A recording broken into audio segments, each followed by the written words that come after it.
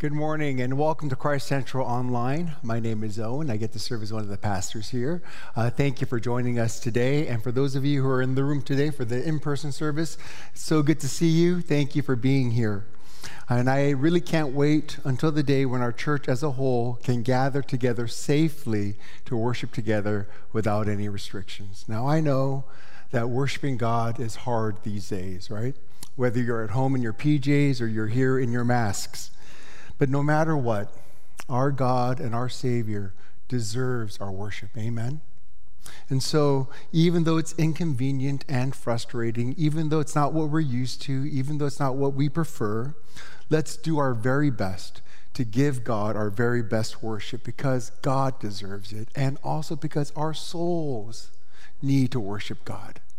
We need to worship God because we need to behold the face of the one who loved us and gave himself for us. And so worshiping God is not an option during these times. It's something that we need to be vitally committed to. Well, we're currently in a sermon series called Following Jesus through the book of Luke. And the goal for this series is simply for us to follow Jesus around as he moves through the book of Luke. We're going to watch what he does, and we're going to listen to what he says. And as we watch his actions and as we listen to his teachings, my prayer is that we would find Jesus not only beautiful and compelling, but that we would also gain more certainty and assurance of the things that we've been taught and believe as Christians, that Jesus really is the Son of God and the Savior of the world. And as we follow Jesus through Luke, may the Holy Spirit teach and empower us to follow Jesus through life. And so if you have your Bibles, turn with me to Luke chapter 2, verses 1 through 21. And today we're going to read the story of the birth of Jesus. Now, last week, we read the story of the birth of John, who was the forerunner and the preparer for Jesus. But today, we're going to read about the birth of Jesus. So, people of God, this is the word of our God. Would you please give it your careful attention? In those days, a decree went out from Caesar Augustus that all the world should be registered. This was the first registration when Quirinius was governor of Syria. And all went to be registered, each to his own town. And Joseph also went up from Galilee, from the town of Nazareth, to Judea, to the city of David, which is called Bethlehem, because he was of the house and lineage of David, to be registered with Mary, his betrothed, who was with child. And while they were there, the time came for her to give birth. And she gave birth to her firstborn son and wrapped him in swaddling cloths and laid him in a manger because there was no place for them in the inn. And in the same region, there were shepherds out in the field, keeping watch over their flock by night. And an angel of the Lord appeared to them, and the glory of the Lord shone around them, and they were filled with fear. And the angel said to them, "Fear not, for behold, I bring you good news of a great joy that will be for all the people. For unto you is born this day in the city of David a Savior, who is Christ the Lord. And this will be a sign for you. You will find a baby wrapped in swaddling cloths and lying in a manger." And suddenly there was with the angel multitude of the heavenly hosts, praising God and saying, "Glory to God in the highest, and on earth peace among those with whom he is pleased." When the angels went away from them into heaven, the shepherds said to one another, "Let us go over to Bethlehem and see this thing that has happened, which the Lord has made known to us." And they went with haste and found Mary and Joseph and the baby lying in a manger. And when they saw it, they made known the saying that had been told them concerning this child. And all who heard it wondered at what the shepherds told them. But Mary treasured up all these things, pondering them in her heart. And the shepherds returned, glorifying and praising God for all that they had heard and seen as it had been told them. And at the end of 8 days, when he was circumcised, he was called Jesus, the name given by the angel before he was conceived in the womb. This is the word of the Lord. Amen. Now, if you have grown up in the church, then you have probably heard a Christmas sermon or two or three or four on this text. This really is the classic text for Christmas sermons. Now, I know it's not Christmas yet, but we're going to study this text because we're working our way through the book of Luke from the beginning to the end. And besides, the birth of Jesus is not something that we're only allowed to consider at Christmas time, right? The birth of Jesus is an essential part of the gospel story, and therefore it is good for us to meditate on the birth of Jesus no matter what time of the year it is, even during the summertime. And so we're going to do that today. Our text today can be divided into three parts. First, the birth of Jesus. Second, the announcement of Jesus' birth to the shepherds. And third, the response of the shepherds. First, let's consider the birth of Jesus. In verse 1, Luke tells us that a decree went out from Caesar Augustus that all the world should be registered. Now, obviously, Caesar Augustus could not order the whole world to be registered. Only the countries that were under Roman domination and rule had to obey this decree. And because Israel was under Roman domination and rule, every Jew had to be registered in his hometown. Now, the registration was for taxation purposes, so that Rome could know exactly how much to tax every region and every country that they ruled over. So the birth of Jesus is set in the context of Roman history during the reign of Caesar Augustus. What we're reading here, folks, is not fiction, it's not fable, it's not a fairy tale or a legend. We are reading real history. We can look this up in history books. Caesar Augustus was a real historical person, and Jesus was a real historical person who was born when Caesar Augustus was in power. And because of Caesar Augustus's decree, Joseph and Mary were forced to make a very long and a very hard trip from Nazareth to Bethlehem because Joseph was originally from Bethlehem, the city of David. Now, Bethlehem is about 80 miles from Nazareth. Now, to us, that doesn't seem like a very long distance. It's something that we can make in 2 hours in our comfortable air-conditioned cars. But 80 miles is a long and a hard trip if you're going to make by foot, especially with a pregnant wife. Now, Mary probably rode on a donkey, and Joseph probably walked beside her. And because Mary was pregnant, they probably moved very slowly. So Bible commentators think that this journey, this trip, would have taken well over a week. Now, no matter how many days this took, whether it was 5 days or 9 days, the trip itself was an unwanted and an inconvenient hardship that Joseph and Mary had to endure. Now think about this. Joseph would never have voluntarily chosen to make this trip with his pregnant wife. So why did Joseph and Mary have to endure this inconvenience and this hardship?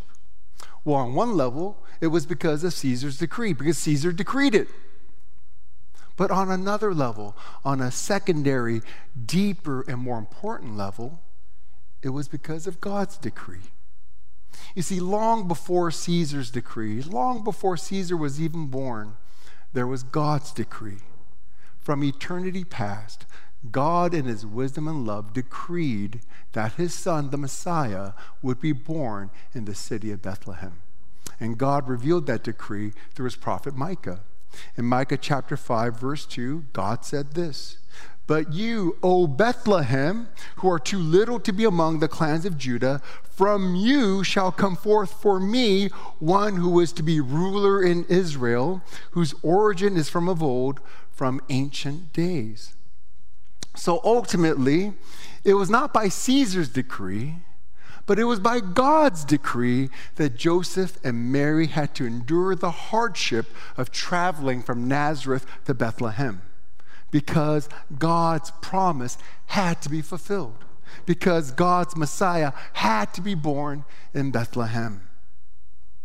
Now, sometimes the decisions and the actions of other people will bring unwanted inconveniences and even hardship and suffering into our lives.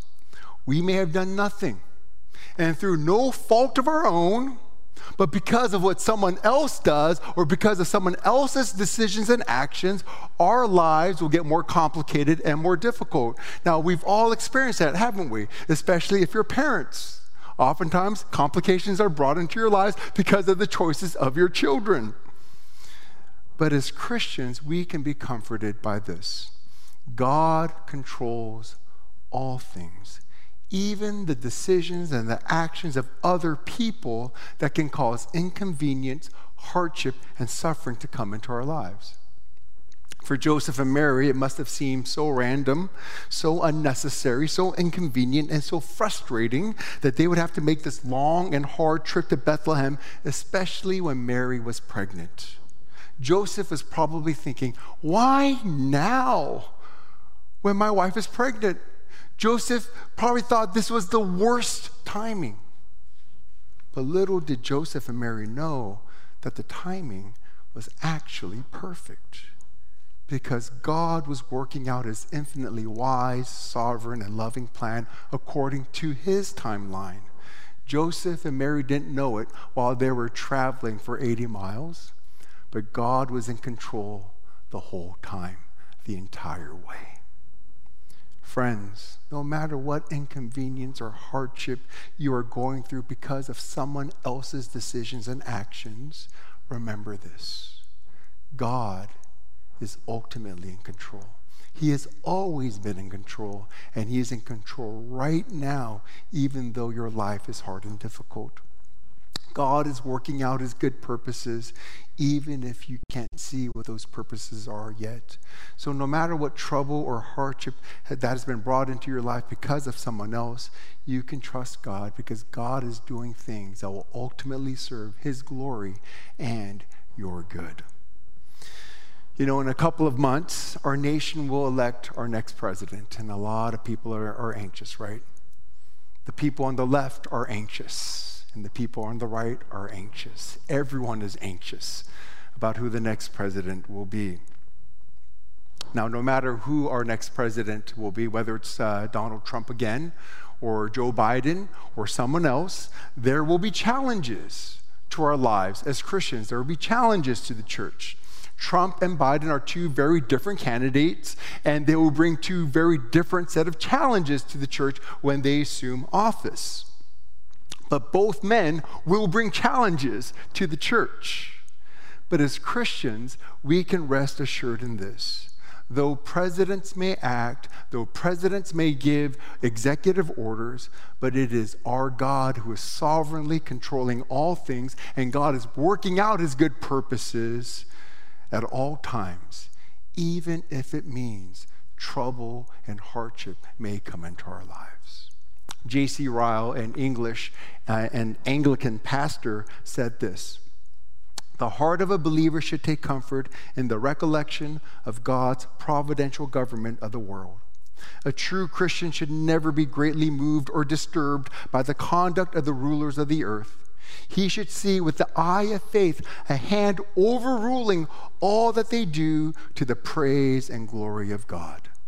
He should regard every king and potentate and president, an Augustus, a Cyrenius, a Darius, a Cyrus, a Sennacherib, as a creature who with all his power can do nothing but what God allows, and nothing which is not carrying out God's will. Amen?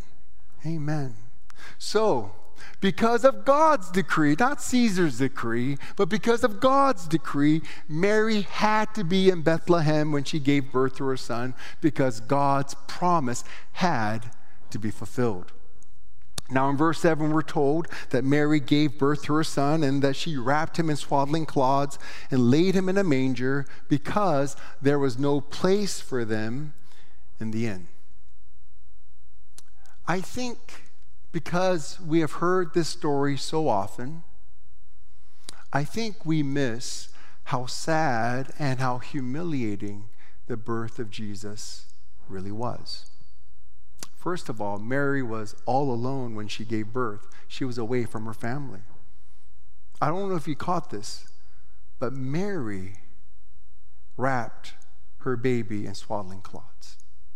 Do you realize how sad that is? That's something that her mother or sister should have done for her if they were there.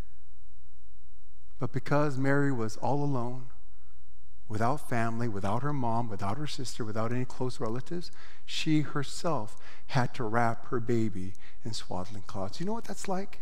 That's like a mom who just gave birth to a baby and then having to wash and bathe her baby because there was no nurse to help her to do that for her. How many moms have done that? Never. That's something that someone else helps you to do. Second, Jesus was born in awful conditions. Because there was no room for them in the inn, Mary had to deliver her baby in a dirty and smelly barn surrounded by animals. And then she had to lay her baby in an animal feeding box because there was no clean or comfortable bed for her to lay her baby in. Now, if you're a mom, can you imagine doing that? I bet you would have cried if you had to put your baby in a manger. You see, everything about Jesus' birth was humiliating. There was nothing sentimental, nothing heartwarming, nothing beautiful about Jesus' birth, the way we have some of our nativity scenes seem to imply. Like on those cute Christmas cards, right? Where everyone's happy and everyone looks clean. It was nothing like that. It was all very sad and very humiliating. Now, theologians talk about what they call the two states of Christ, the humiliation of Christ and the exaltation of Christ. The humiliation of Christ began at his birth, and it went all the way to his suffering and death on the cross. And then the exaltation of Christ began at his resurrection, continued to his ascension into heaven, and it will culminate at his return in glory and power. But from his birth, from the moment that he was born, Jesus experienced humiliation. Jesus was not born in a luxurious palace surrounded by doctors and nurses. He was born in a dirty, smelly barn surrounded by animals. And because of his great love for us, Jesus was willing to be humiliated from his humiliating birth to his humiliating death, so that we who were humiliated in our sins might be raised with him in glory. Everything that Jesus suffered, beginning from his humiliating death, he did for us and for our salvation. So great is the love of Christ for us. J.C. Ryle said this again, one of my favorite authors. He said this: "We see here the grace and condescension of Christ. Had he come to save mankind with royal majesty, surrounded by his Father's angels, it would have been an act of undeserved mercy. Had he chosen to dwell in a palace with power and great authority, we should have had reason enough to wonder." But listen to this: "But to become poor, as the very poorest of mankind, and lowly as the very lowliest, this is a love that passes knowledge. It is unspeakable and unsearchable." Never let us forget that through this humiliation, Jesus has purchased for us a title to glory. Through his life of suffering as well as his death, he has obtained eternal redemption for us. All through his life, he was poor for our sakes, from the hour of his birth to the hour of his death. And through his poverty, we are made rich. Amen.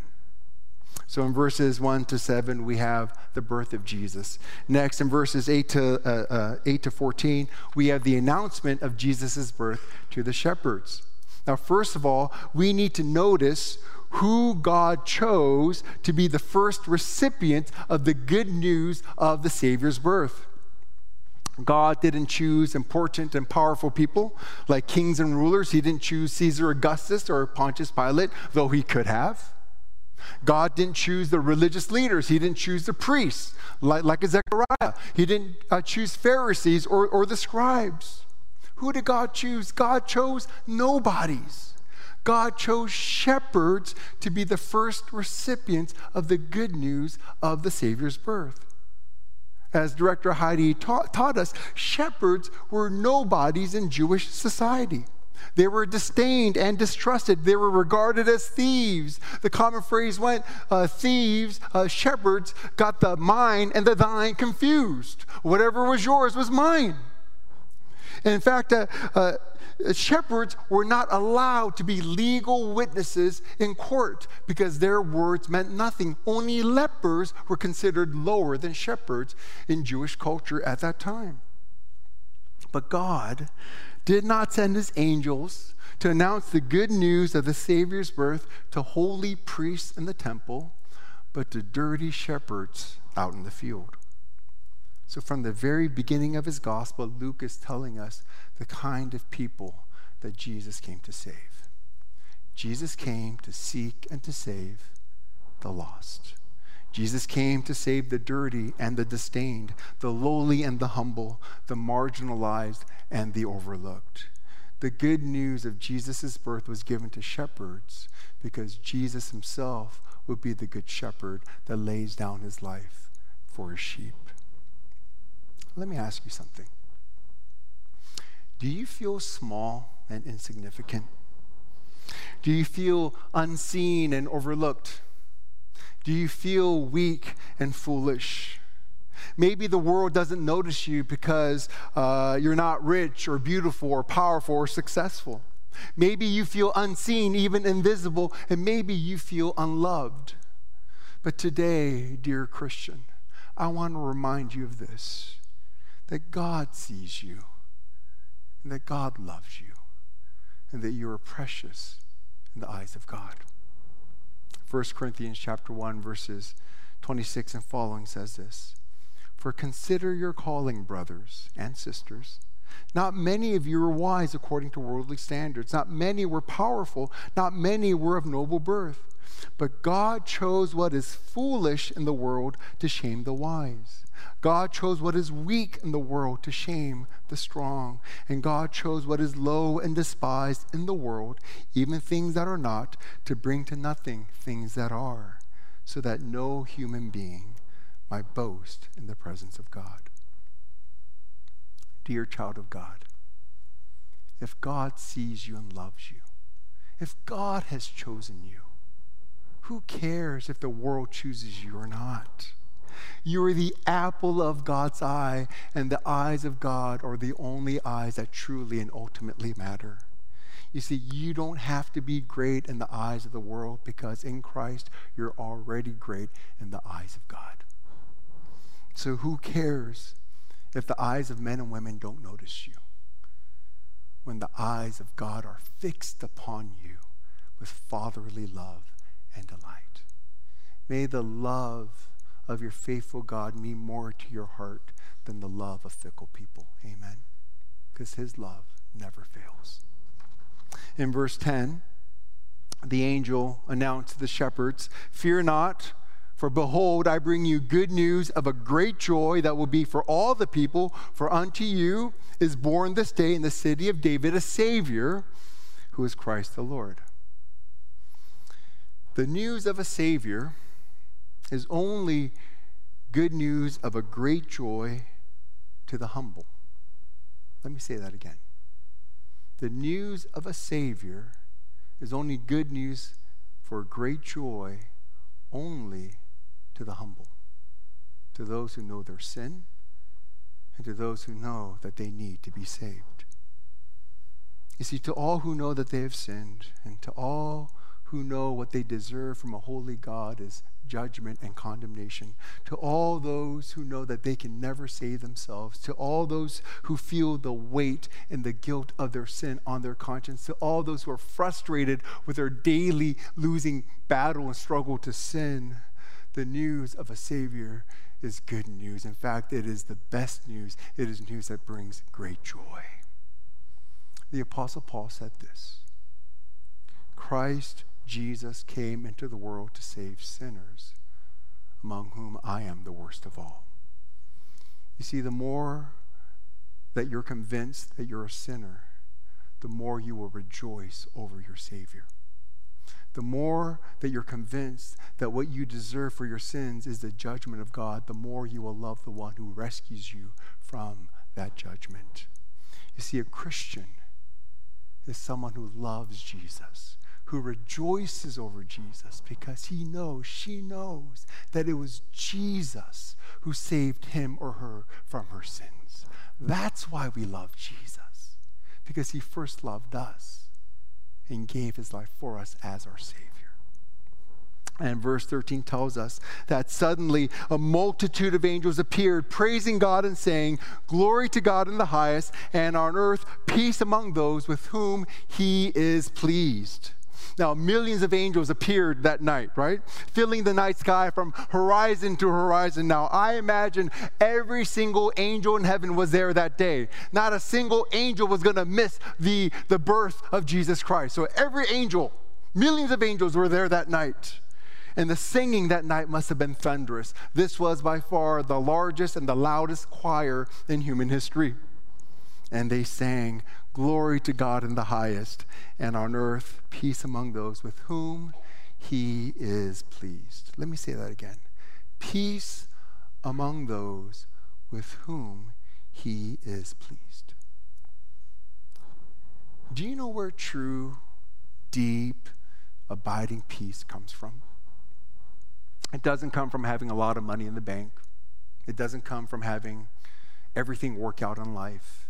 It doesn't come from being married or from having kids or from being healthy or from being successful. True, deep, abiding peace does not come from any of those kinds of things. It comes from knowing that God is pleased with you. True peace comes from knowing that God is pleased with you. But how can sinners who deserve the displeasure of God have the pleasure of God? How can we know that God is pleased with us? Well, Luke will tell us later in his book, but let me give you a preview. He will tell us that we can have peace with God as we put our faith in his Son, Jesus Christ. You see, when we put our faith in the Lord Jesus, we are united to Jesus. We become one with Jesus. And that means that everything that belongs to Jesus, he now freely shares with us. And next week, we're going to hear something when Jesus gets baptized. God the Father is going to say, "With you I am well pleased." And friends, if we are united to Jesus, those words are spoken over us as well. Friends, this is the gospel. God is pleased with you, not because you're so good, not because you haven't sinned. God is pleased with you because you are united to his Son by faith. Because God is pleased with Jesus, he is now pleased with you because you're one with Jesus. And when you have the pleasure of God, you have peace, unspeakable, abiding, everlasting peace. Friends, when we know that God, our Maker, is pleased with us, that is when our hearts can truly be at rest and at peace. Nothing gives peace like the pleasure of God. Let me say that again. Nothing gives peace like the pleasure of God. When you hear God saying over you, "You are my son, you are my daughter, and I am pleased with you." That gives true and abiding peace. So in verses 8 to 14, we have the announcement of Jesus' birth to the shepherds. Lastly, in verses 15 to 21, we have the response of the shepherds to that announcement, don't we? So what did the shepherds do? How did they respond? Well, they went right away to Bethlehem to see the Savior that had been born. And when they got there, they found the baby just as the angel said, lying in a manger. And the shepherds did two things. They testified and they worshiped. First, they testified about Jesus. In verse 17, we're told that they made known the saying that had been told them concerning this child, and all who heard it wondered at what the shepherds told them. Now think about these shepherds who are not even allowed to testify in court are now testifying about Jesus Christ. Though the world said that they were untrustworthy, yet God in his grace entrusted to them the message of the Savior's birth. They were the first witnesses and the first evangelists of the Savior's birth. They spoke about Jesus.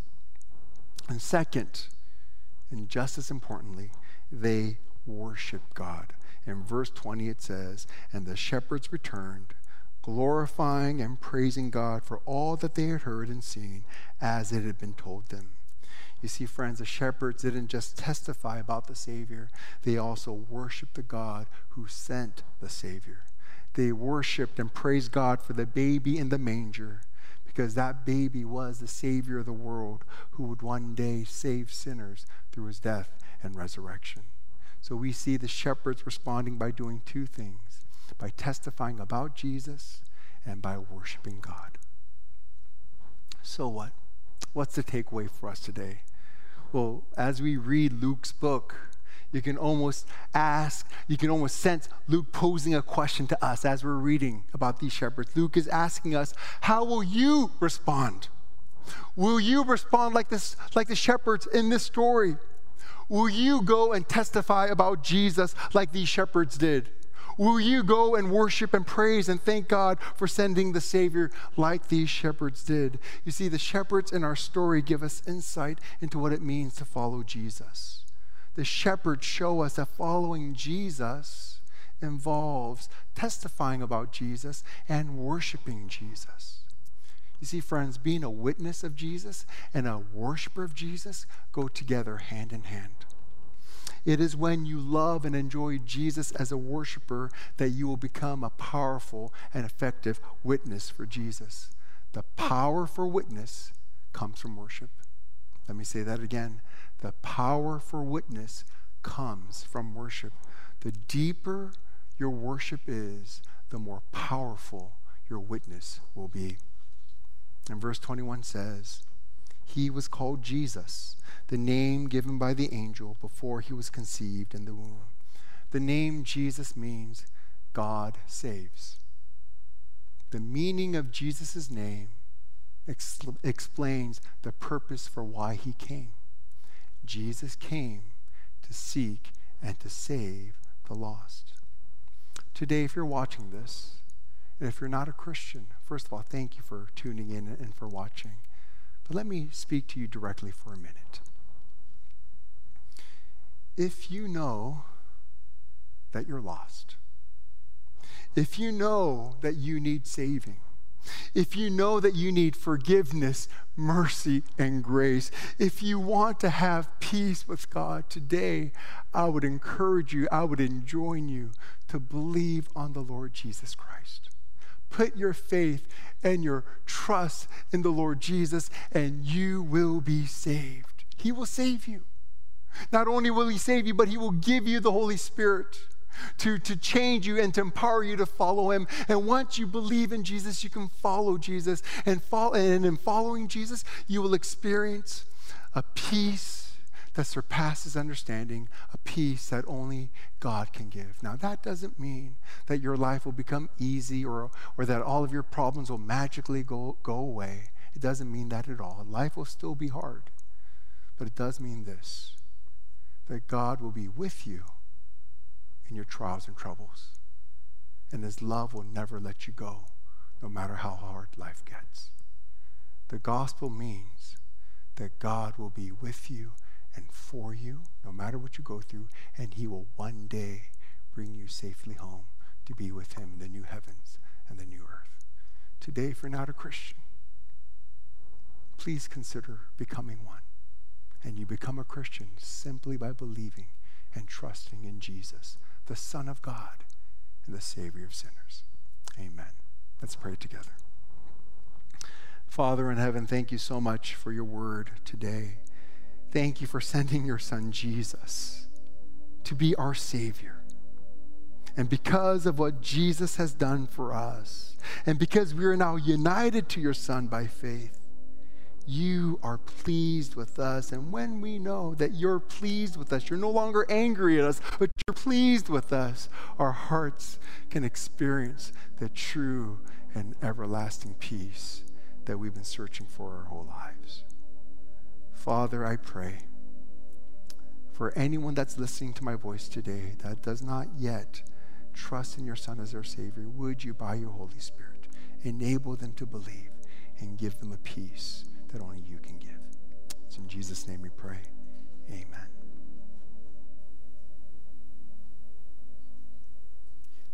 Let's rise as we respond to the message.